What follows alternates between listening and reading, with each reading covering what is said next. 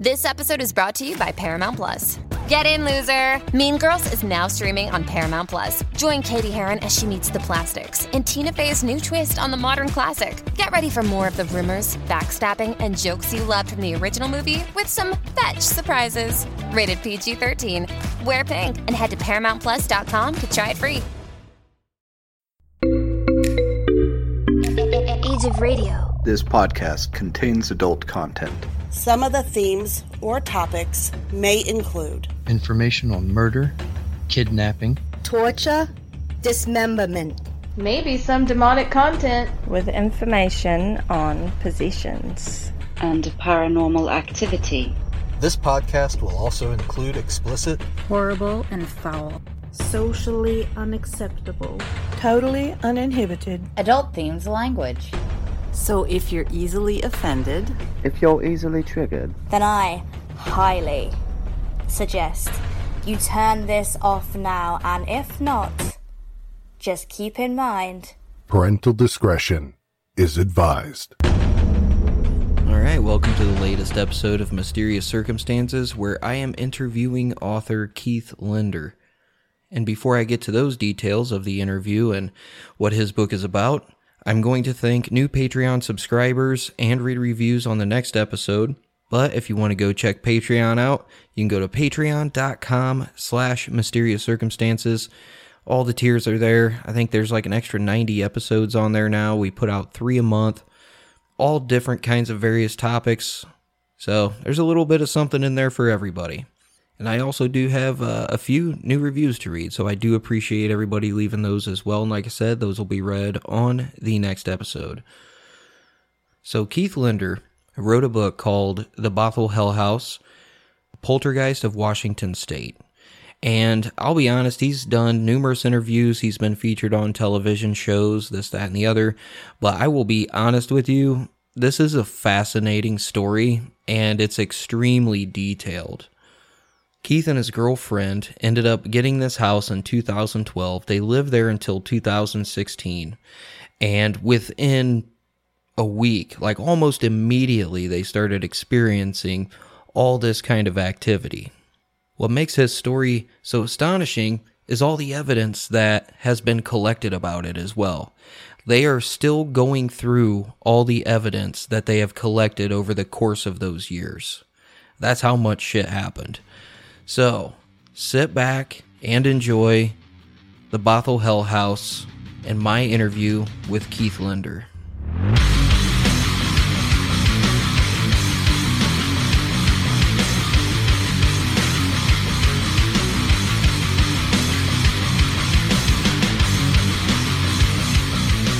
But yeah, welcome to Mysterious Circumstances. Got a great interview for you guys here today about a great poltergeist case. We have Keith Linder on with us. He is the author of The Bothell Hell House, Poltergeist in Washington State. You've also been featured on TV shows, which we can get to later on. But this is a very intriguing case for me personally because it's a newer one, and there's still a lot of, like you had previously mentioned, a lot of data, a lot of evidence still getting combed through, and new revelations coming every day. I would like to start with, were you a paranormal person before this? Did you have any experiences as a kid? Or did you just, get a good deal on a nice house and everything started popping off, Yeah, to the latter. I tell people, and it almost sounds cliche, but it's true. Me and Tina, we had no brush or experience or interest with the paranormal. We were just living our daily, lives. We were a couple, had been together 2 years. I had just gotten a huge job promotion, started at a new company. I'm in the IT field, but I was in IT healthcare back then. And we found this house on Craigslist. I mean, we said no to plenty of other houses, but this one we both liked. And you go look at it, meet the homeowner, the landlord, and we liked it on the spot, made an offer, he accepted. A few weeks later, we moved in, And things jumped off rather quickly, knowing, I didn't know then, but what I know now, that's pretty unusual for poltergeist cases. Normally, the tenants have been in the home a while, and it's been a dramatic change in either the house environment or one of the house occupants. Normally, a stressful environment has been introduced, a change in lifestyle. But this is a brand new home. And by brand new home, I mean we moved in 2012, and the home was built in 2005, as was the neighborhood. It's about 80 plus homes surrounding the Bothell house, all built around the same time. But yeah, to answer your question, no Ouija board playing around with, no Bloody Mary, no sage or smudging. It was just working a 9 to 5 and going home. And, I'm an Xbox guy, so I was always on the Xbox. And so, yeah. And lo and behold, levitating furniture. Go figure, right? Yeah. Yeah. A little bit of a shock, man. Especially for such a newer home. There's just so many, like we were talking before recording, there's just so many moving parts and there's so many dynamics that are going into this. I find it hard to debunk, and that's not really what I'm known for, but people know if I cover something, I'm going to point out some of the most obvious stuff or say, hey, the history of the house does not match the ghost stories that are happening or whatnot, in which you're a technology guy, which I also find fascinating because you obviously have a very logical mind. You're in tune with technology. So when I was hearing a little bit, I didn't listen to too much, but I listened to a couple of your interviews and just tidbits. And that was the one thing that caught me off guard. I was like, well, this guy isn't a normal paranormal type guy who just happens to move into this house. And lo and behold, there's all this activity going on. But So I guess my main question is, how and when did it start? It started on day one. I mean, we moved in, by day one, I mean, the day we went to sign the papers to the house and do the whole handshake and exchange, or giving the keys to the house. That was May 1st, 2012. And the homeowner left, so it's just me and Tina in the home. Home is empty. There's nothing in the home. So we're in the downstairs, and like most people do, we're just sort of getting a feel of the home, talking to ourselves, saying what's going to go where. We got to get some movers in here. We got to get some boxes. Okay, you handle the U-Haul. I handle, the power company. You call da-da-da-da-da-da. And out of the clear blue, in the middle of me and Tina's conversation, we heard a kid cough.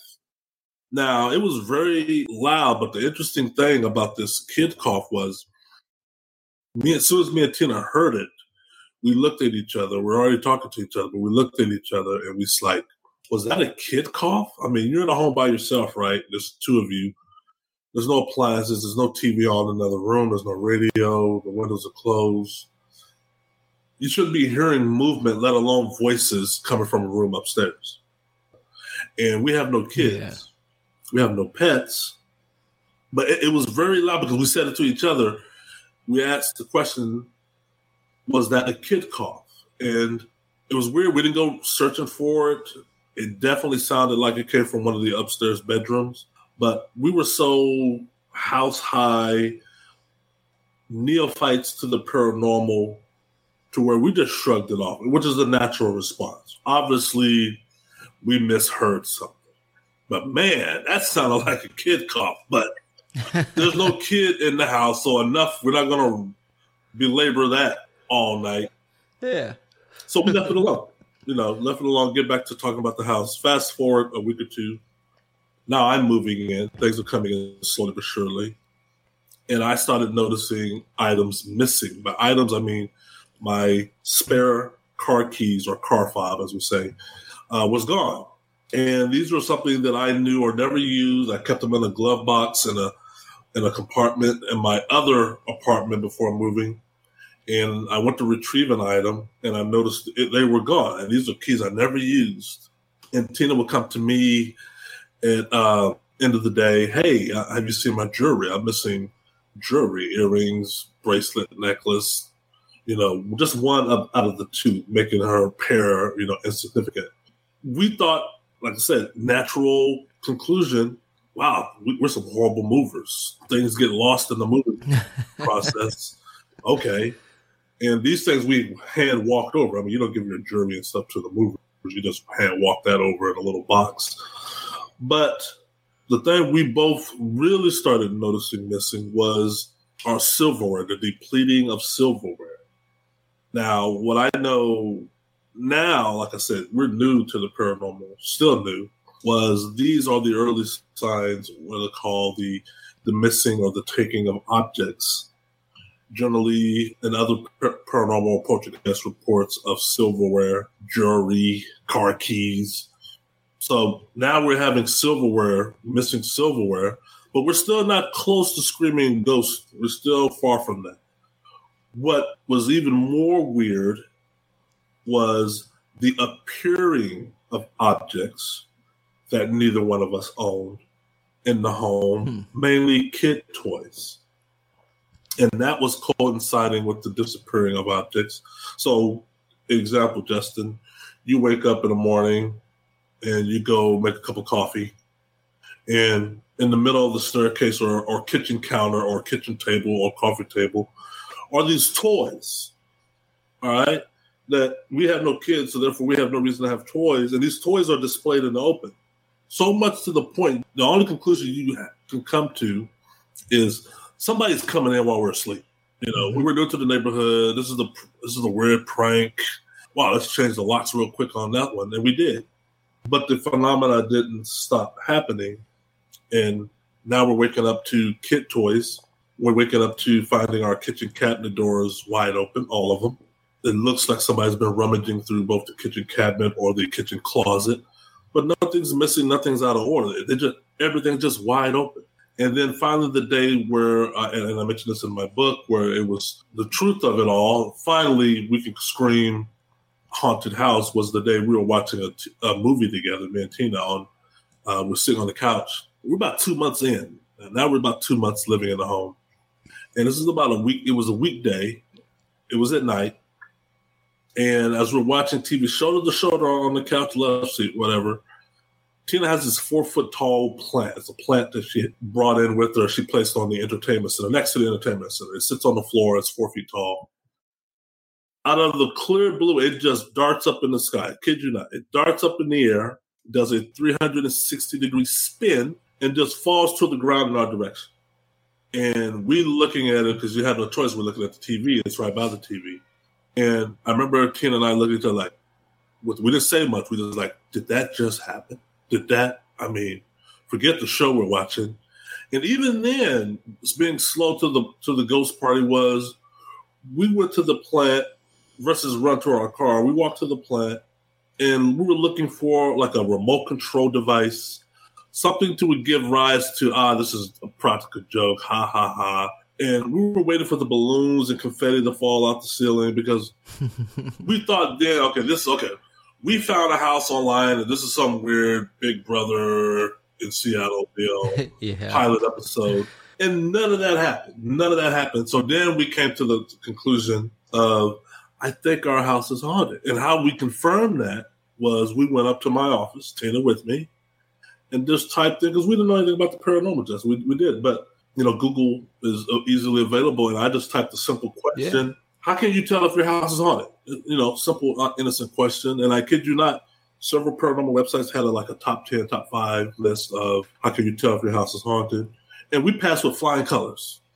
It was like, items go missing. Well, what kind of items go missing? Car keys, trinkets, jewelry, all silverware, items appearing that neither one of you own. What kind of items? Trinkets, kid toys, jewelry, silverware. And then the other things that we had been experiencing with kitchen cabinet doors open, phantom footsteps, feeling of being watched, and all that. And the moving and the levitation of objects, which they said, not me, means if you're seeing that, then you're leaving level 1 and entering level 2 phase. And we were like, whoa, sure. Okay. So there's levels to hauntings. And here we were 2 months in, and I know, and I sort of, and I make a funny story out of it now, but it wasn't funny then, how I believe and I mentioned in my book of how the spirits were just saying, these guys are just slow to the party. We're going to have to do something to make them realize it's about to be game on. Because they're just slow walking this haunted house thing. And matter of fact, let's just do this. Let's levitate the plant in front of them. That way there's no deniability. And once we saw the plant levitate, we knew then, there's no way plants don't levitate. I don't care what planet you live on, particularly Earth, they don't by themselves. And there was no wire or hitting fishing line or anything. It's Tina's plant. The plant wasn't here when we got here. So I've seen this plant 100 times at Tina's other apartment. Never levitated there. But now it's levitating here. And I kid you not, from that day on was when the activity became a daily occurrence. And by a daily occurrence, the loud banging, the throwing, I kid you not, the throwing of small, medium, large objects. We could be having supper, dinner. Hey, how was your day? Oh, how was your day? Oh, da-da-da-da-da, traffic sucked, da-da-da-da-da. And a plant would go zooming across the room, crash upon the wall upon impact. Obliterated, it's gone. It's obliterated. Pop. And yeah, that became a daily occurrence. What was your initial steps after that? And what did Tina think? Was she like, we need to move right now, or we need to get to the bottom of this because I love this house, we want to stay here? What were your initial steps after determining, hey, we have a problem here, how are we going to solve it? Well, we took the advice of the internet, of the paranormal websites, and all of them at that time, at that phase, led us to believe, and we sort of led ourselves to believe, that we had a kid ghost. And the internet was saying, hey, you probably got a lost spirit. It happens. What you can do is sort of talk to them, ask them what they want, ask them to leave or be quiet. Don't yell, don't shout. You're gonna have to be like put on a parental role. And these spirits usually will get bored, tire themselves out, and leave. That's what the advice was given on many websites. And it seemed like that, okay, me and Tina, we were not scared about the phenomenon yet, okay? We really liked the house. Me and Tina, we really liked the house. The loud banging was weird. It was nerve-wracking. But the advice given from the internet was, hey, these things take time. You don't want to put an ultimatum down. That'll make matters worse. And we did it. But give us some time. And we're like, okay, we can, right now it's no harm, no foul yet. And we did. And the other advice given was have the house blessed. And we did. We called local churches. Churches came in, preachers, ministers came in. They blessed every room in the house, particularly the rooms that had the most activity. And that would quell the activity for a few days. So you would think, okay, it's quiet now. Day 1, day 2, day 3. All right. Okay. Yeah, they're leaving. Yeah, okay. And then boom, boom, boom. On day 4, okay. Well, let's pray. Let's ask them to leave, cut it out, and get the church back over here. And the church said the same thing. The websites were saying, hey, it takes time. You might have more than one spirit here. But hey, it's a marathon, not a sprint, right? So you got to be steadfast, and we were, and that's what we were trying to do. But little did we know, every step we took to quiet the home and rid the home seemed to make matters worse, or did make matters worse. And that's one of the weird fundamental characteristics of poltergeist is it's going to have to get worse, a lot worse, before it gets better. So you guys were just willing to tough it out then, huh? Yeah. This is 2012. And when I tell people the activity of 2012, meaning all of summer, all of fall, and the activity just mysteriously on its own came to an abrupt stop around November, December 2012. But I tell people that activity 2012, that's a lot. That's a lot of stuff. If it ended there, that would have been a lot of stuff for somebody to study for here to eternity. The activity that came back in 2014, and notice I said 14, not 13, puts 2012 to bed. What would I rather experience, 2012 or 2014? Oh, 2012 by far, not even close. 2014 came back with a vengeance. And we had no activity for the duration of 2013. We had no activity for 14 months. The activity stopped November of 2012. We went the entire year of 2013 of peace and quiet, which we thought, oh, they laughed, they got the message. Okay, we can finally enjoy our home. You know, a lot of people don't understand about this case. People make it look like Keith and Tina went public with their claims, or the activity started the day the world came knowledge of our case. No. When the world got knowledge of our case, which is, you know, as a result of the Ghost Adventures episode, we had already lived in the house 2 years and already experienced maybe 9 to 11 months of activity.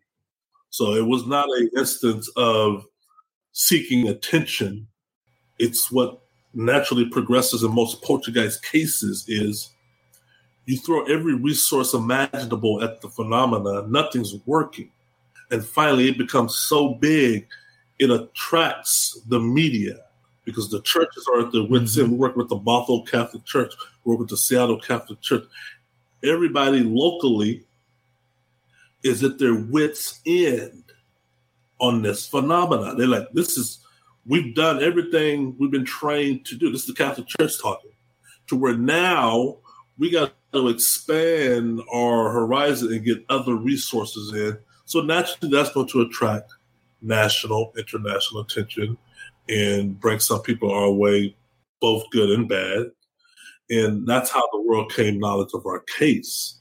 The media in the world didn't know about 2012. How could they? Because it was all kept local. We were dealing with local. But once it got cold to the media, and the media said, hey, we know some people who know some people who know some people. And that's how it became nationally known. So what do you think made the activity start up again, except worse this time? That's a good question. I have a theory. I believe it's sound, especially after talking to the previous tenants who lived in the home 5 years before we did, who did have activity as well. In January 2nd of 2014, January 2nd, I was coming downstairs. I was in my office, giving my way, had no activity for a year or more. And I was coming downstairs to get a refill, I believe a glass of water. And I remember slipping on the steps. I got to the midway landing and I slipped. And it was about 12, 14 steps down. Bad fall, horrible fall. I landed on my back, looked like a pretzel. And Tina was in the kitchen cooking, and I'm screaming out to Tina, hey, I fell. It doesn't look too good. I'm thinking I'm in pain, but I can wiggle my toes. I can wiggle my fingers. Long story short, I had taken me to the ER. I had torn my right patella tendon, which is your kneecap, and it requires surgery to reattach it. When you tell your kneecap, it's like a rubber band. It goes into your thigh muscle. Hurt, worst pain ever for me. But it requires surgery to reattach, and you're laid up for quite some time. I was laid up because you got to keep your knees straight before and after surgery, especially after, for about 2 weeks as an ironing board, so no movement whatsoever. So I'm confined to upstairs only while Tina goes to work. I can't work anymore. I'm confined to home, and I'm really confined to the bedroom. It was then, as I was sleeping, half doped up on pain meds, and I'm home by myself during the day. Tina's gone. She's got a gallon of water and chips or whatever, crackers by the bed if I need food, because I cannot go downstairs. My knee is horrible. So I started waking up in the middle of taking naps of hearing rummaging through the kitchen, like somebody was in downstairs. So I would call out, Tina, are you home? Maybe Tina came home early or something.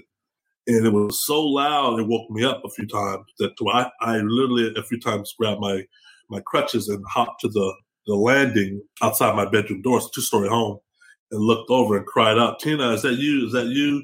And then the rummaging would stop. You know, like kitchen cabinet doors slamming open wide would stop. But by the time I got back to bed, they would resume. Or I would hear tapping on the headboard behind my head. I'd be sleeping and I hear these tapping. Or scratching. Like scratching on my headboard, kid you not. So this was February, March of 2014 while I'm mending or on the mend. And I would tell Tina when she come home, I would tell Tina or call her. Sometimes I would say, hey, are you downstairs? Are you home? Do you come home early? Or I would tell her when she come back from work about how my day was. But when I think it was late March, early April, I think it was a Sunday, we were sleeping, and in the middle of the night, we heard this loud crash, the loudest crash we've heard since living in the Bothell home. And I got up, rose up, went to the bedroom door, opened up the door, and there, leaning in the wall, not on the wall, leaning in because there was a gash, was our armoire. This giant wooden armoire had been thrown from one side to the other and left a huge gash in the hallway wall. So now we got, a hole in the wall and an armoire that's leaning over like the Eiffel Tower. So now Tina bursts out in tears because we both know that they're back. Armoires don't move by themselves. They definitely don't traverse from one side of the hallway to the other.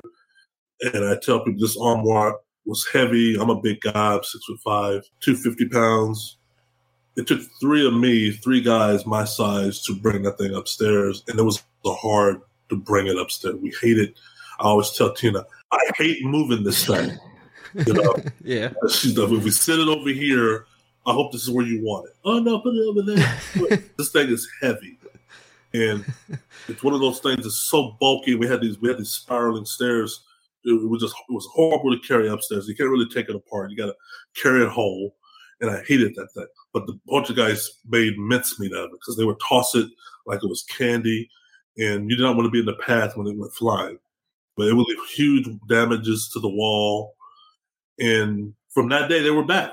And now the same websites I told you about earlier also said, once you migrate from, okay, you don't have a kid ghost anymore. You have a malevolent haunting. Scratch everything we told you previously. If they leave but come back, it's going to be worse than before. And that was our fear. And when they came back, that's what I was telling you about 2014, put 2012 to bed because they resumed where they left off. It was every day now of large objects being thrown. I mean, projectiles, things that if they hit you on impact, they're going to hurt. They're going to leave some damage to you. And we knew then we were in trouble. So we start calling the churches, who to their credit said, call us if you need something. But like I said, they themselves, nobody's seen this before. I mean, these are things you read about and dusted off books that are, rusted pages and torn pages in an abandoned library. You're like, that happened in 1340 or 1550 or whatever. But no, this is happening in a suburb of Seattle, Bothell, Washington, 20 minutes northeast of Seattle, in a newly built home with two people, a Keith and a Tina. And it just riddles the mind. So to answer your question, I believe my fall triggered or brought back the activity. And how I know that for certain is, fast forward even more, 2.5 years, is when parapsychologist Steve Mera and Don Phillips came to live in the home and did multiple, EVP sessions, Q&A and whatnot. One of the voices that they captured or they asked was, did somebody push Keith down the stairs? Because that's one of the things I wrote in my journal. I never said poltergeist or ghost pushed me down the stairs. All I can say is I fell. It was weird. I don't know why I would fall then, or I never fell before, never fell since. It was over before it began. But if you ask me if a ghost pushed me, I can't tell you 100%. All I can tell you it was weird. Well, let's ask them. Steve Mera and Don Phillips did, because, as an investigator, everybody wants to know, where is this going? Okay? Where is this Bible burning, writing on the wall, the heckling of Keith and Tina? Where is this going? What's the ultimate goal, spirits? Talk to us. What do y'all want? What do y'all want? You want them to die? You want them to leave? What do y'all want? So they asked them, did y'all push Keith down the stairs? And the answer they got on the voice recorder was, yes, we pushed him down the stairs. They used we. And when Steven walked up to me with that report and said, hey, yeah, this is, your answer's 2 years late, but here it is. That went through my mind because it's a weird shock to hear that. And I tell people it's not so much the answer, that shocked me or made me very uncomfortable. It was the audacity in the speech, you know? It was how they answered and replied, yeah, we did it. Yeah. So what? Yeah, what? Yeah, we did it. We'll do it again. That's what I heard when they said, yeah, we pushed him down the stairs. I don't know, man. That would be pretty damn unsettling for me personally. I will ask, have you ever heard the theory, and do you believe that possibly the new malevolent spirits were actually disguising themselves as children the first time around, basically just to get your attention, to see what you would do? Because, I don't know, with child spirits, there's a more empathy factor. You know, you might be a little bit more sympathetic. Oh, it's just a friendly kid, it's fine, no big deal. Do you think that might have been the case first time around? I think some of that is played into that here. And like I said, it was interesting that we heard the kid cough on day one. A boy kid cough on day one. I later learned, once we discovered who the previous tenants were, that they had a sick child about that age of that cough whose room was my office. Okay. The child at that time, I believe, was 6, 7, maybe 8 years old. And his room was my office. And the child, according to the mother, would come to her, still did to the day that I reached out to her, which was 2014, that he still or was seeing shadowy figures out the corner of his eye while both living in the home that we now occupy, as well as where they lived at the time I contacted, which is 5, 6 years later. But he was still seeing shadowy figures. Also, and this is on my YouTube channel, anyone listening today can Google on YouTube Demons in Seattle -3. The U.S. paranormal researchers led by Nikki Novelli and Carissa Hartley lived in the home for 5 weeks, conducted an EVP session outside of the Bothell home on the patio. And one of the questions asked was, are there any shadow people out here? And dead quiet. And then they asked again, how many? And when you replay the voice recorder, a boy child, says 3. I kid you not. There are 3 shadow people or beings out here. So yeah, I can tell you, out of all the EVPs, the scientific establishment of parapsychology, which is led by Steve Merritt, parapsychologist Steve Merritt, coming out of the UK, when they lived in the Bothell home, and this is the key word here, lived in the Bothell home, I believe it was 8 days their first time around, kept and captured over 430 EVPs, considered Class A, Class B. They captured Class C and Class D. They just discarded those. They said those are not even worth debating. We'll never make anybody a believer off those. It's just poor quality. But the ones we got, we'll stick by to the end of time, are these Class A and Class B EVPs. And between the 430 odd that time and 130 something odd, their second trip, so we got nearly 600 EVPs, Class A, Class B. They pulled out 11 different voices, meaning dialect, male, female, child, male, child, female, young male, young female, older female, 4 different distinct voice patterns. 11 distinct voice patterns. And a majority of them had an Irish or Native American dialect. So yeah, I believe, I can tell you without a doubt, malevolent spirits, poltergeists included, are expert mimickers. They can mimic like none other. And how we know that is because there were times I'd be in my office and I hear my name called, Keith. Keith, come here. I go running around the house looking for Tina, thinking she called me. Tina, what do you want? What do you want? Yeah, I can help. What do you want? I didn't call you. So they were mimicking Tina's voice and vice versa. Tina would be coming. Hey, you called me. What do you want? I was taking a shower, washing my hair, and you called me. What do you want? I'm like, I ain't call you. So they can mimic my voice and make it sound just like me. and mimic Tina's voice and make it sound just like her and make the other person respond to that. I think people don't really understand how powerful that is, you know, when it's just me and Tina in the home. And I'm so glad, because it makes my job easier as far as telling this true story, all caps. I'm so glad we did not have children in the home. One of the things, that would have been easy to debunk this case was, because I read a lot of poltergeist cases and I see the skeptics and the cynics and all that.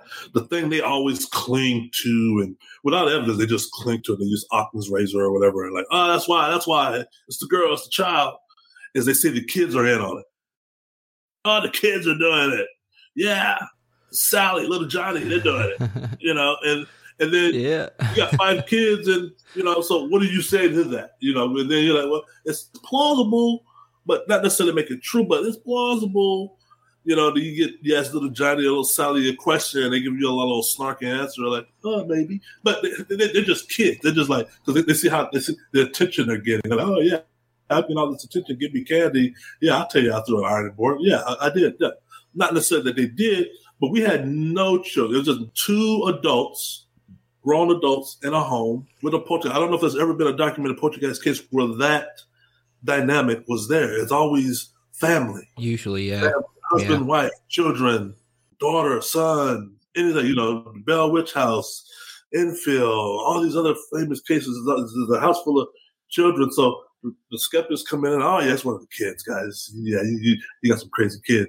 But for me and Tina, people couldn't really go there with us. They would try, but they're like, I don't know. I mean, I know Keith all his life. He's a pretty solid guy. And Tina, we're just working individuals. In our late 40s at the time, the way Ghost Adventures tries to sell it, Zach, is all of a sudden this successful guy, IT guy in Seattle, gets a house and wakes up with the idea, hey, let's fake a haunting.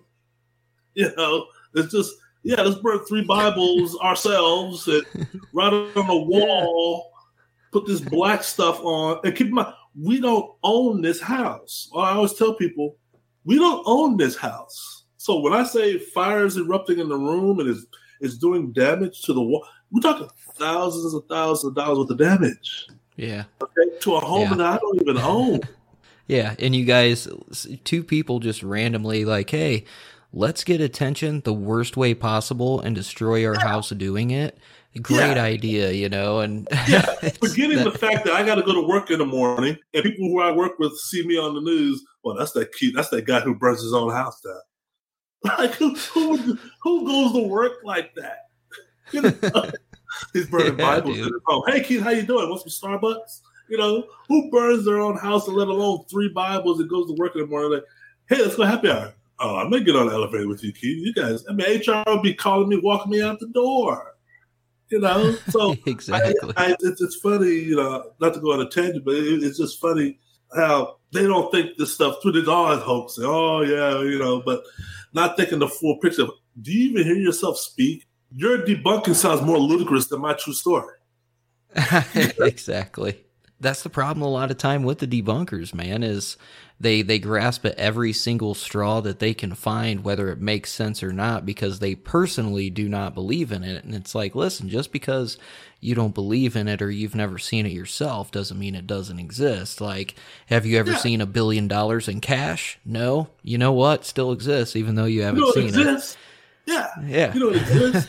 If you tell me $2 trillion stacked on top of each other would touch the moon, I'm inclined to believe you. I would never see $2 trillion stacked on top of each other, but I know it exists. Got to thank our sponsor for this episode, Podcorn. Podcorn is a marketplace that connects podcasters to sponsorship opportunities such as host read ads, interview segments, topical discussions, and way more. I've personally been on Podcorn for probably about a year now, I want to say, and I have really no bad things to say about it. One of the things that I really like about Podcorn is when you submit for a sponsorship, you can either type your message out or they have a microphone button. You can just press the microphone and say it, which for me is great because it saves time. And for those podcasters who have those amazing voices, that does help as well. And with Podcorn, there is no middleman. Podcasters of all sizes can sit there and browse through all these opportunities right on this platform. You can set your own price rates.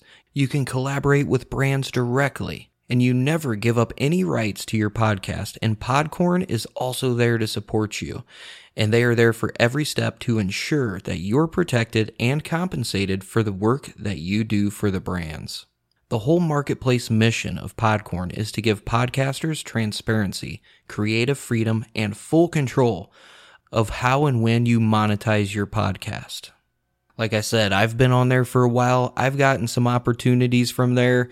They work very well with you. It's a very easily navigated site as well, which is great for me because even though I'm a podcaster, not great with tech, it helps out having that easy site that you can just browse through all these opportunities and you have all these different options for all these different sponsorships.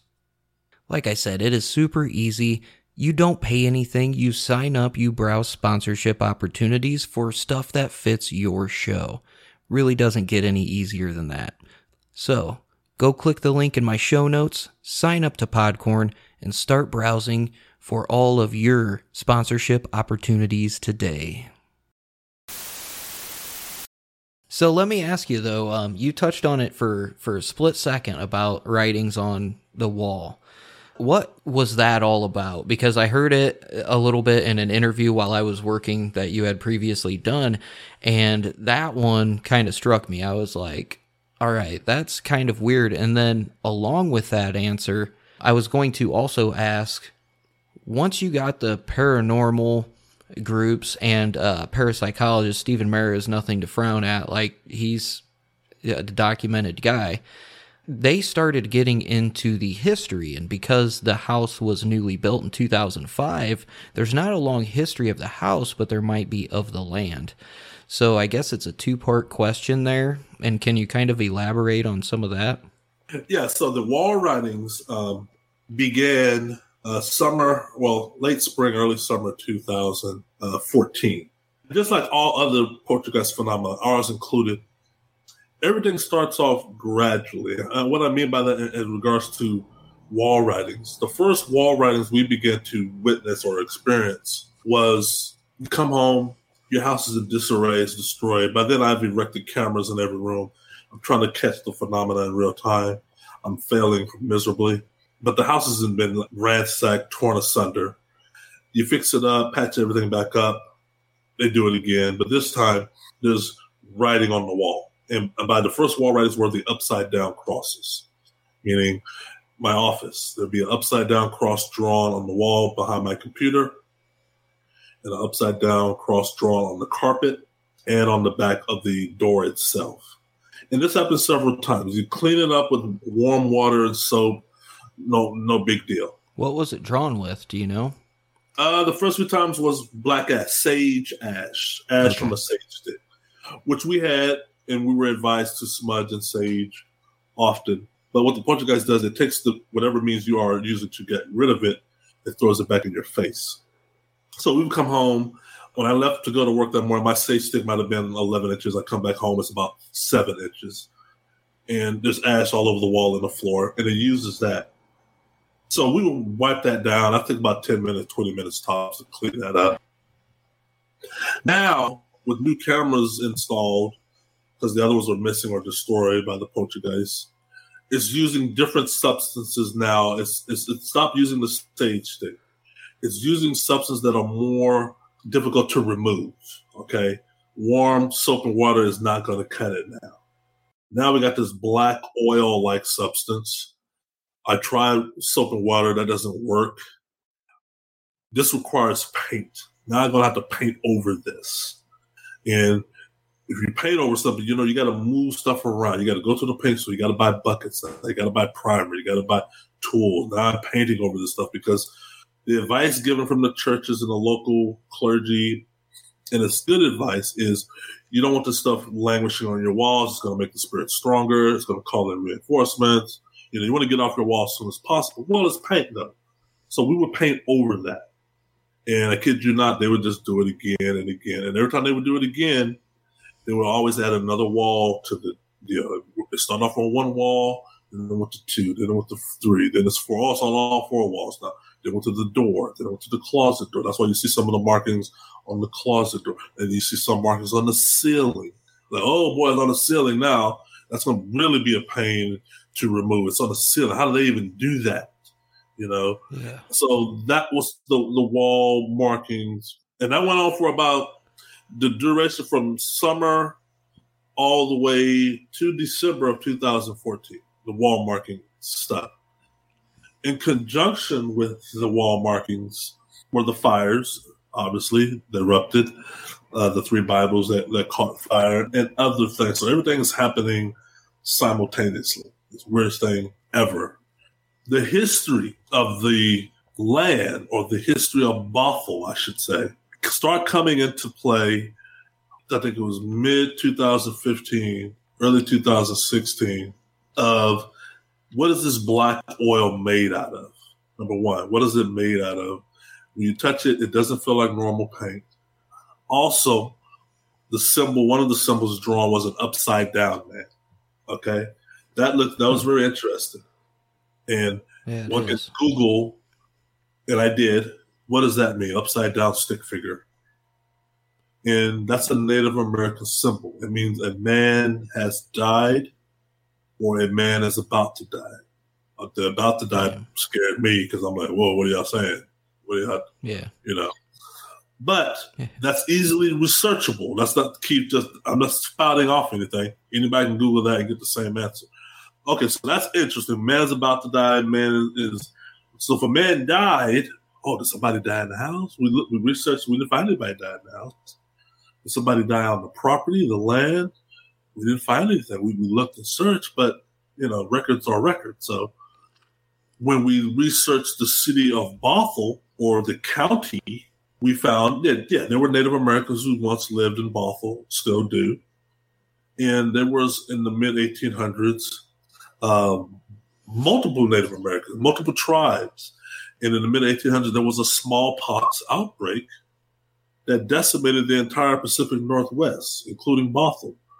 500 Native Americans lost their life in the city of Bothell, because it wasn't called Bothell at the time, but same geographic coordinates. And over 500,000 to 1.5 million died, Native Americans, in the Pacific Northwest. And if you look at the websites where the upside down man symbol was drawn, I was talking about this last week to the SPR on a Zoom call. The upside down man is just not drawn for every Native American male that dies. That's not what it's drawn for.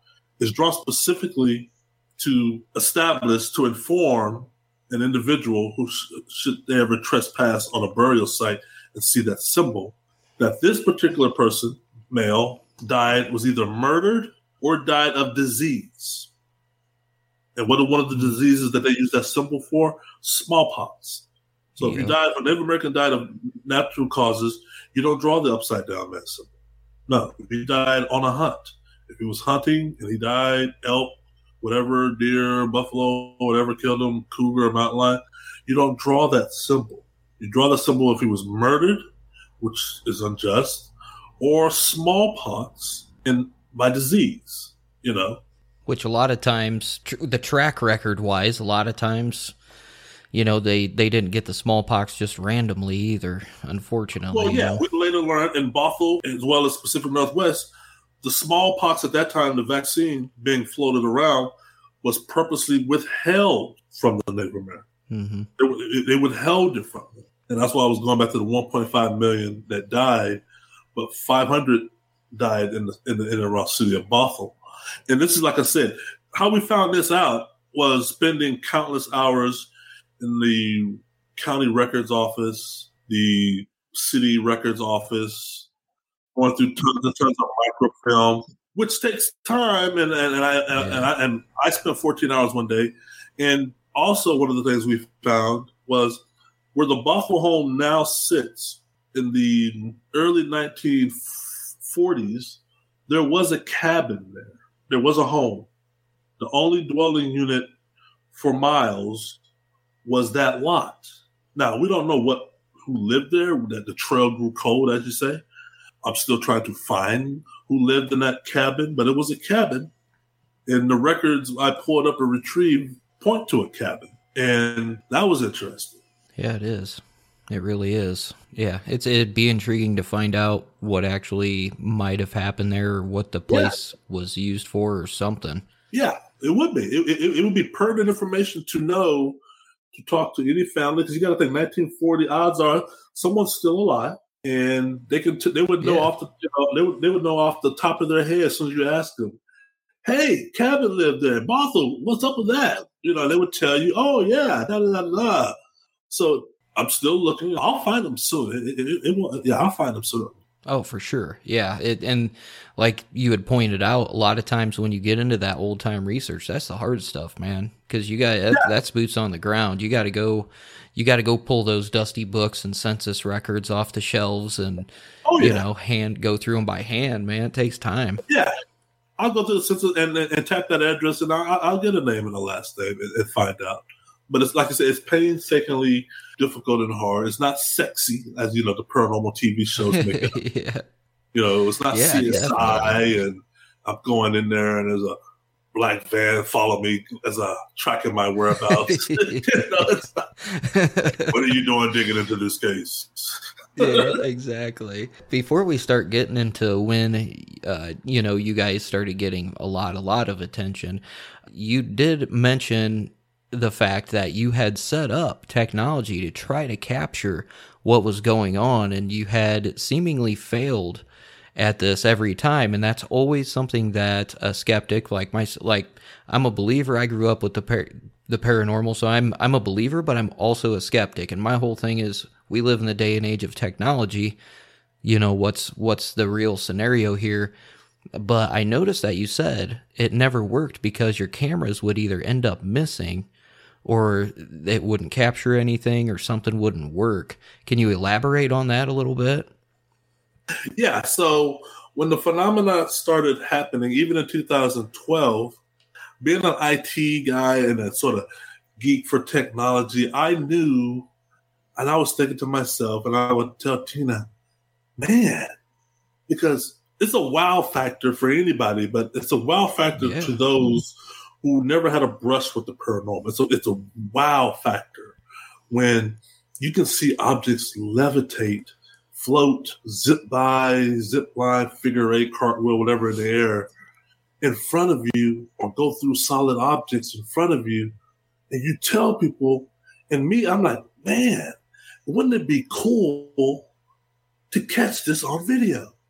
And people don't understand that, because I tried. I'm a tech guy. I didn't have the equipment readily available. I had to go out and buy it. So I went online and started buying, what do you need to capture something like? Well, you need a motion camera. You need something that's going to pick up motion and take so many pictures per second, and then Wi-Fi and send it all over the place. So I did all of that, or you need to erect some video cameras in these places where the activity is happening. I did all that. You need to buy some SD cards, some memory cards, and all that stuff. And I did all that. And lo and behold, they would make mincemeat of that stuff. I mean, by that, I mean power battery drainage. Unplug a camera. I plug a camera on a tripod in the hallway because Bibles are flying left and right, and come back and the camera's unplugged. Tina, did you touch the camera? No, I didn't go near your cameras. And once again, no kids in the house, so it's only me and Tina. And I know Tina didn't touch the cameras because where the cameras are, she's not going by them. Or this SD card is missing. I just put a brand new SD card, memory card in. Activity flies, a book or something flies across the camera. I'm like, oh, I got it. Yep. I walk to the camera. It's on. Oh, it's still aiming that direction. Oh, wow, I got it. Tina, I got it. I pull the memory card out. It's gone. The memory card is gone. So they know. They know what me and others are trying to do. Why they're not? Because they're watching. See, one of the things, it's hard for human beings like myself included. We live in these, 3-dimension, right? 4th dimension if you add time.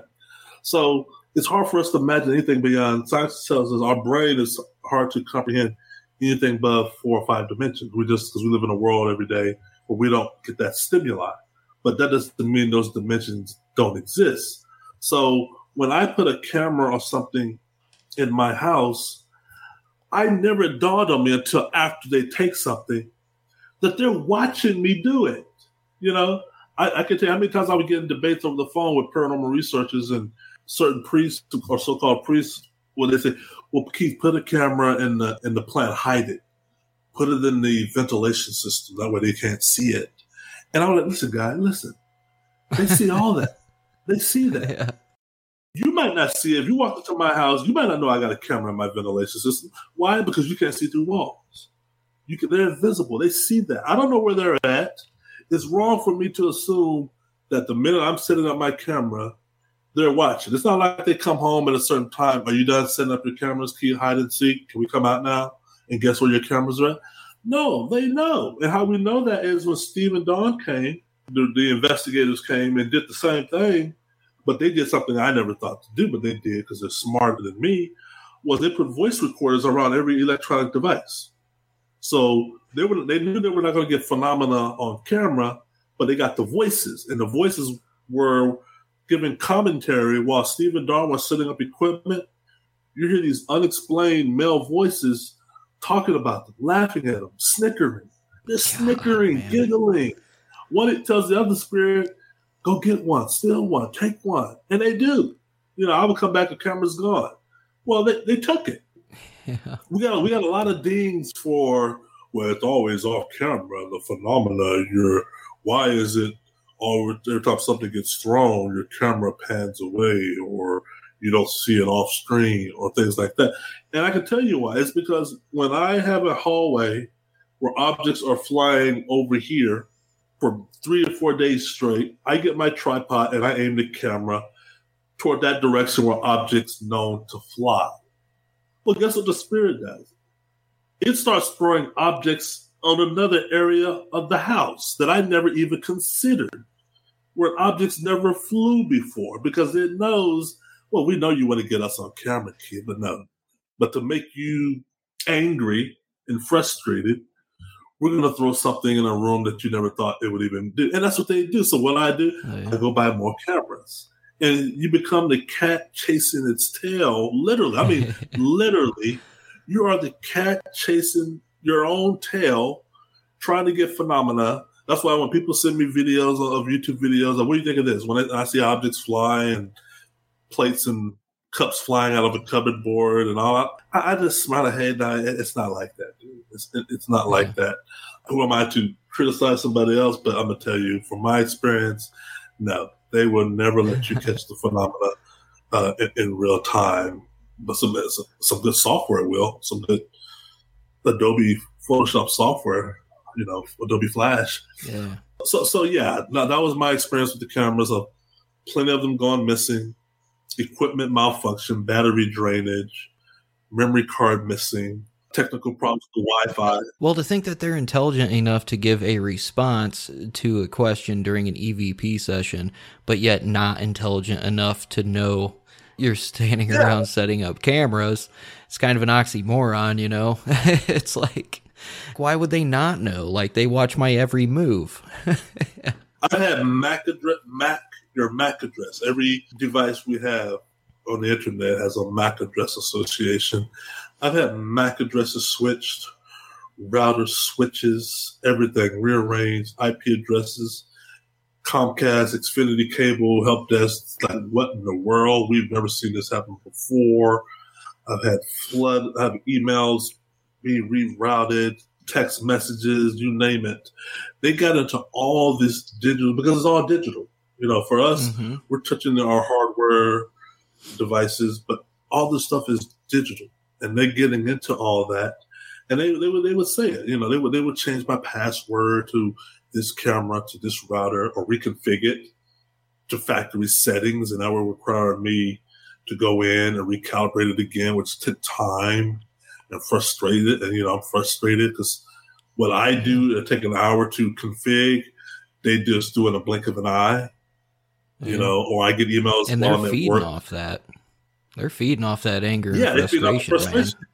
Yeah, I'm getting angry. Tina's shaking her head while she walks by, like, dude. And everybody outside of the world, hey, give us real data. You got to capture it in real time. You got to capture it in real time. I tell people, it's not because we didn't try. I tried, and I'm gonna, I give myself a good grade on technology and all that. But no, what they were able to do 24/7. No, there was. I mean, if I got something, it's because I was lucky. It was because they wanted me to have it. They're giving me crumbs off their table. Here, take this, kid. Here you go. All right. See if they believe that. Yeah. Interesting. No, and it totally makes sense, to be honest with you, because one of the things that I have definitely noticed about your story, and this is something that I personally look into when I investigate these cases like this, is, first of all, your consistency and your detail. The consistency and the detail of your story has not changed in almost, 8 years now? It's the same thing, same detailed information. And it's like, as a researcher, in my sector, that's what I look for. I'm like, okay, well, sometimes minute details are going to change, but your full story hasn't. And that is also something that intrigued me, because if you're going to create a detailed story like this, you have to give time to that. You have to lay it out. This is what's going to happen here. This, we'll tell this story, that story. And, in the same regard, your story really hasn't faltered. And again, the detail of it is pretty immense, enough to where you wrote a book on it and you've done the TV shows. Now, I guess that mention of TV shows, you have been on more than one, and you've been around for a while. When your case started getting featured locally, and then, internationally, or even nationally for that matter, when it started picking up steam that way, how did all of that kind of transpire and proceed to a point where, hey, these guys want to come stay the night in your house and put it on TV. Are you going to be cool with that? How did that all work out? Yeah, so probably about October, November 2014. Keep in mind, at that time, we've already had 3 Bibles catch fire. And the Bibles catching fire are not the most horrific thing in this experience, not even close. Large objects being thrown, the wall writings. The thing that's most horrific about a poltergeist haunting is the lack of sleep you get. The bombardment doesn't stop because Keith and Tina got to go to work in the morning. No. They are on you 24/7. They're on you in the shower, in your car, ironing your clothes. Pillows are being yanked from underneath your head while you sleep. Your clothes and your bed sheets are being shredded to confetti while you're wearing it or sleeping over it. So by the time November rolled around, we in the churches or the people helping us, everybody's at their wits' end. Nobody wants to throw in the towel, but man, we are really making up as we go now. So the local media, Come On News, caught wind of the story, caught wind of our ordeal, and I remember when the reporter came to my house. It was it was October 30th. I knew they just want a trick or treat story. It's like Halloween. Let's go do this haunted house story. And me and Tina always talk the real deal. What we say happened, you best believe it happened like that. So when the van pulled up to my driveway and the reporter and the camera guy walk in, they got this look. They're just here for Halloween. It's Halloween. Want a Halloween story? Also, your house is haunted. Tell us whatever. We're out of here in 20 minutes. And I don't know if you've seen that interview. So we're interviewing each other. She's interviewing me. And I'm showing her the burnt Bibles, the burnt pages, and all that. She's like, "Oh, okay, that's kind of interesting." And she's like, "This guy's an IT professional living in this gorgeous neighborhood. I'm not hoaxing or whatever like I did when I pulled up to this doorway." But when she heard the loud bang herself, she was asking me a question, and this is taped on video of her report, not mine. There's a loud bang in the middle of our conversation to where she stops and asks me, "What was that?" And the look on her face was priceless because the camera's on me, but I can see her looking dead at me. And you just said, "I told you." That's what I told her. I said, "That's it." As you're asking me these questions, of what it's like to live here, they're answering your question. That loud bang was not for me. That loud bang was for you. And like I said, would you like to go upstairs where all the activity happens? Reporters are very nosy, right? Reporters go anywhere, Yeah. Anywhere, They want to make a name for themselves, They want to go anywhere.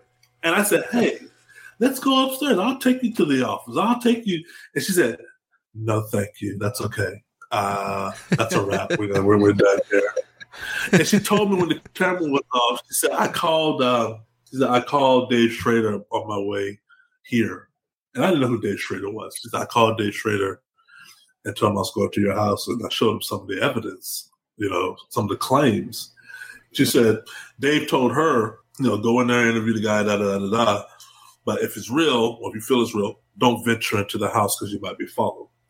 And she said, that's why I'm not going upstairs, Keith. I believe you, but this is really freaking me out. That loud bang really freaking me out. And she's hearing the stomping, the pitter-pat footsteps above her head. And she's like, but what I will do, she said, what I will do is I'm going to call Dave, and Dave's going to call you. I'm like, who's this Dave guy? I said, well, Dave, he belongs to Ghost Adventures, and they might be interested in your case. So Dave calls me the next day. He calls me the next day. Dave Schrader calls me. I'm at work. I answer the call. Hey, man, Dave Schrader, da-da-da. And, it was a very short call. For them to come to my house, I was like, man, this is the easiest vetting ever. Because he just asked me, who you are, what do you do, what's going on. And I was like, this is who I am, this is what I do, this is what's going on. Okay, we're coming. All right. It's like, all right, cool, man. Well, okay, all right. He said, we're the Travel Channel, and we got this show, and we want to come in and document. We want to document some of this phenomena that you're having. And I'm like, and I was thinking, because I never heard of Ghost Adventures. I'm like, and I went to the website, and I said, oh, these guys travel all over wherever, so they must have some deep resources that they can pull. They can get tie-ins to everywhere because it's a Travel Channel. They're on the Travel Channel. Yeah, and a lot of people don't realize Ghost Adventures early on used to go travel worldly. They used to go out of country.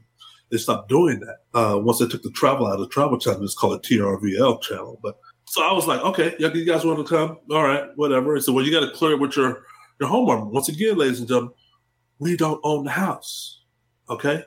So I called my homeowner, and the question people don't often ask is, well, what does your homeowner think about your house? Well, it's his house. Number one, he's not living in it. When I went to him about the phenomena, as well as about Ghost Adventures wanting to come in and research it, he was okay with it. He even said when he replied back to my email, yes, there's probably some nasty spirits in the home who are misbehaving. You have my permission to bring whoever you want in to get to the bottom of things. That's email is in my first and second book, our email exchange. Okay? The homeowner acknowledging that there's probably some nasty spirits in there who are just being unruly and nasty. Yes, you can have ghosts whoever you want to come in. Have them call me. I'll green light it. And he did. I remember on the phone, David Schrader was very, like, you sure you're going to get your homeowner to agree to that? I'm like, all I can do is ask them. He's like, you sure? And I knew when I called them the next day, I said, yeah, they said, okay. They were like, what? Okay. So then they came 3 to 4 weeks later, which I thought was pretty quick because I remember the producer called me. He's like, well, we want to get this fast. We want to get this on there. We want to get this quick. I'm like, you guys are moving really quick. All right. So they came, but before they arrived and they flew into Seattle, they sent me their itinerary. Ghost Adventures did. They said, hey, we arrive on the scene twofold. We have a B team and an A team. The B team is going to sound weird, Keith, but it's true. The B team arrives first. I'm like, what's the B stuff? That's the B-roll. The B-roll team arrives first. They're going to come stay, or not stay. They're going to visit your home Monday through Thursday. They're going to do B-roll stuff. They're going to do interviews, wide shots, all this stuff, reenactments and stuff like that. That's what they do. And then I'm reading on the itinerary. It's a PDF. I can send it to anybody because I still have it. And it's in my second book, their itinerary. Zach Baggins, that's called the A-team for obvious reasons. They come last. He's going to come Thursday and conduct his investigation, which I knew then or know now was called the lockdown. They called the lockdown. You and Tina are going to have to leave the house while they conduct their investigation. I'm like, oh, okay, all right, fine, whatever. But we're going to put you guys up in a hotel and Zach and them. And I look, well, how long is the investigation? And I'll pray 5 hours. That's it? That's it. That's all they're there for. I'm like, wait a minute. I'm thinking to myself, B team is there 3.5 days. Yeah. 5 hours. It'd be cool if it was the other way around. A team is there 3.5 days, living with Keith and Tina, and the B team just be there, whatever. But no, it's not like that. Now, of course, that was never made apparent in the episode. They don't. Zach and them never voiced through the show how long they spent in an investigation. If you look at it in the show, it makes it look like they spent a considerable amount of time. Not even close. Not even close. And I knew then when I told Tina, I said, hey, Tina, they're only going to be here 5 hours. I don't think they're going to get anything. And Tina's like, why you say that? Because, number one, it's late November, early December is when they're coming. And that at that time, and it's true, the activity was already tapering off. The activity was already showing signs of lessening. And that's true with poltergeist phenomena, is there's a bell curve of activity escalating and de-escalating and then going kaput. So when they came, which is only 5 hours, but what I did not know was, as a result of them not getting anything, we were going to look bad. I thought if y'all didn't get anything, like, my friend comes to work, hey, man, I went fishing. You went fishing? Yeah, I went to Lake Charles. I caught 10 fish. I'm like, you did? You went to Lake Charles? Like, yeah, man, I caught 10 fish. I'm going to go to Lake Charles. So I go to Lake Charles the next Saturday. Hey, Keith, where'd you go last weekend? I went to Lake Charles. Did you catch any fish? No, I didn't catch nothing. You liar. You didn't catch 10 fish.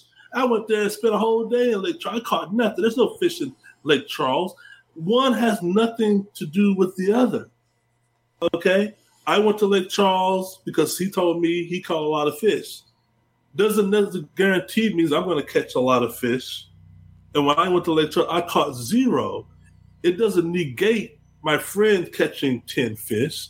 It only means, which every fisherman would tell you, the fish were not biting that day. Yeah. Okay. What was the weather conditions you went there? Was it raining? What time? What did you do?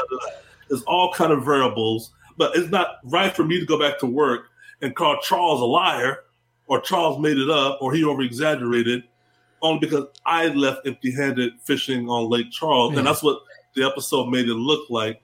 It was Keith and Tina over-exaggerated because Ghost Adventures went there and got nothing. If it was true, they would have got something, which any paranormal researcher would tell you worth their salt. He or she would tell you, no, that's totally false. That's why it's called a paranormal. Yeah. So, did that leave a bad taste in your mouth for all paranormal research groups, or? For about 1.5 years, because it broke up me and Tina. Tina caught the short end of that stick by how she was portrayed on the episode. The social media blogosphere ripped us to shreds, made Tina to be some demon lady. They mischaracterized her and me and all that. We were viewed as the people who wasted Ghost Adventures' time. Can you believe it? We wasted their time. It should be the way around. The whole 5 hours of it, right? Yeah, we wasted 4 hours. Number one, you interviewed me for 7 minutes, which speaks to your vetting. I tell people, you know how long Steve and Dawn interviewed me before they flew from the UK? 4 months. Exactly. 4 months before they came, before they felt comfortable enough. Like you just said earlier, your story has not wavered or changed. There's no inconsistency. We've been throwing all kind of different interview angles at you. You've maintained consistency. Now we're going to come. We put you through valuations that you were aware of. And I wasn't aware of being evaluated. And to where now they made the decision to come. Dave only talked to me in 7 minutes.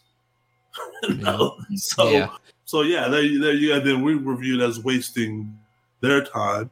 But yeah, it took me, at that point, I was very burnt out because I've heard so much promises from paranormal teams, local and afar, of this is what we're going to do for you. We're going to get to the bottom of it, Keith. Even the episode of Demons in Seattle, when Zach says, and we know it was a lie because he says in the episode, we're not leaving until we get to the bottom of things.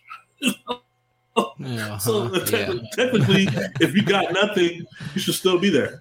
If you're not leaving until you get to the bottom of it. Technically, but you said in an episode and your friends, oh yeah, Zach was going to get to no, So yeah, and then when the Nickies and the Steves reached out to me, I was very reserved. I was very reserved to let anybody else in the home, but I was firm in my belief of what we saw and witnessed. And I always felt, and still to this day, felt that what we saw and witnessed and what the previous tenants, Rhonda, who lived in the house 2008, 2009, her family saw and witnessed.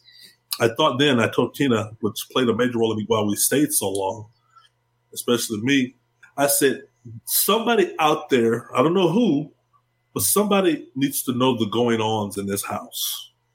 Mm-hmm. I don't know if there's an organization that exists that can handle the goings-on in this house, but it would be sad if there wasn't. So I'm going to try to find whoever exists, meaning an organization, who can make heads or tails of the goings-on in the inside and outside of this house, because this needs to be on somebody's radar, you know? Yeah, definitely. This don't happen every day. This can't be everyday stuff. Or it'd be all over. We'd all be like talking Portuguese to each other, you know, on coffee break. So when Steve and them reached out to me, I made it one of the contingents, and they agreed. It was a mutual agreement. I said, nobody's not coming back here unless they live in the house. You're going to have to live. And they're like, why wouldn't we live in the house? Of course we're going to live in the house. I'm like, okay, well, deal. Thank you. Because paranormal teams local to the Seattle area who live in the Seattle area never asked to live in the house. They come in at 11 a.m., they're out by 5 or whatever. Or they come at 7 p.m., they're out by 2 a.m. And I was like, no, people want to live in the house because that's the only way you're going to get any interaction with these spirits is by living. They can sit on their hands for 2 hours, 3 hours, 5 hours. But you live and you got your own room. Steve had his own room. Don had his own room. You got to go take a shower, brush your teeth, use your electric razor, and it's not working right. Why is it not working right now? Or your own personable items or your personal effects get manipulated or disappear.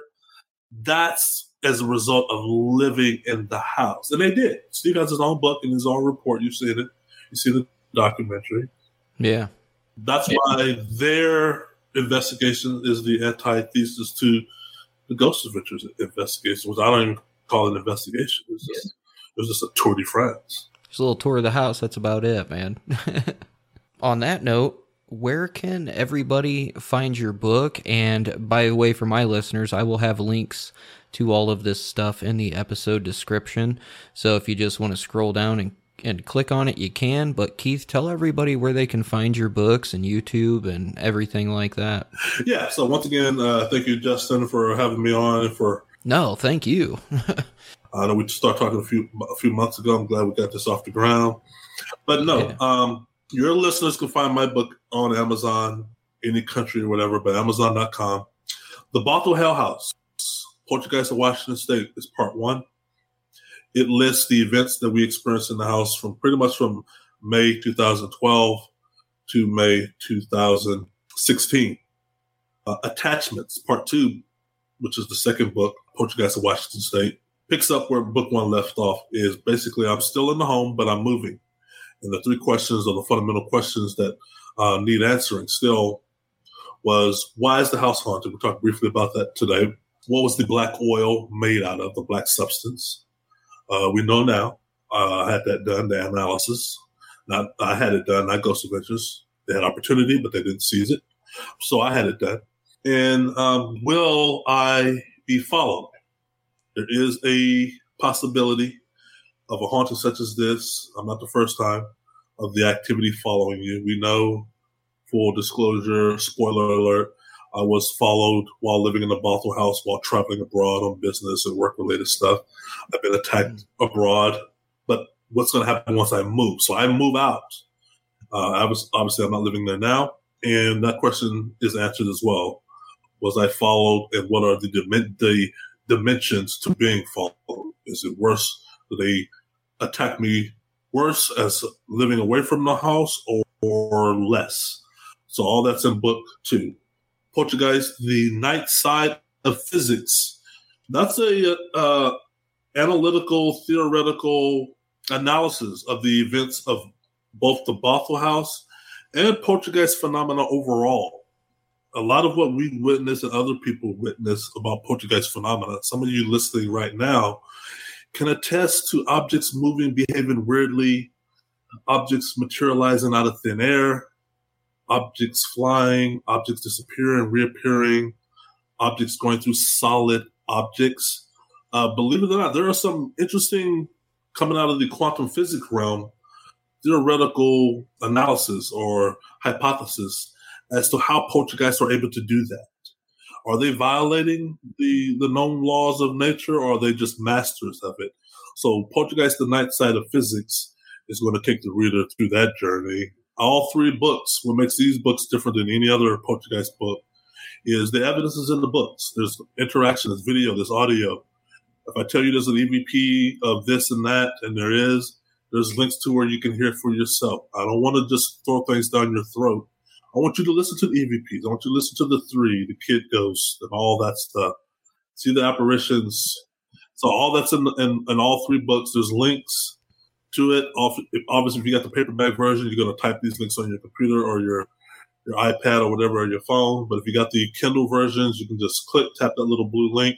It's going to open up a whole new world for you. My YouTube channel is Keith L. You just type in Keith L. or Keith Linder. The documentary, please watch Steve Marrow's documentary, Demons in Seattle, Uncovered. It's free. You know, people, oh, you're doing it for money.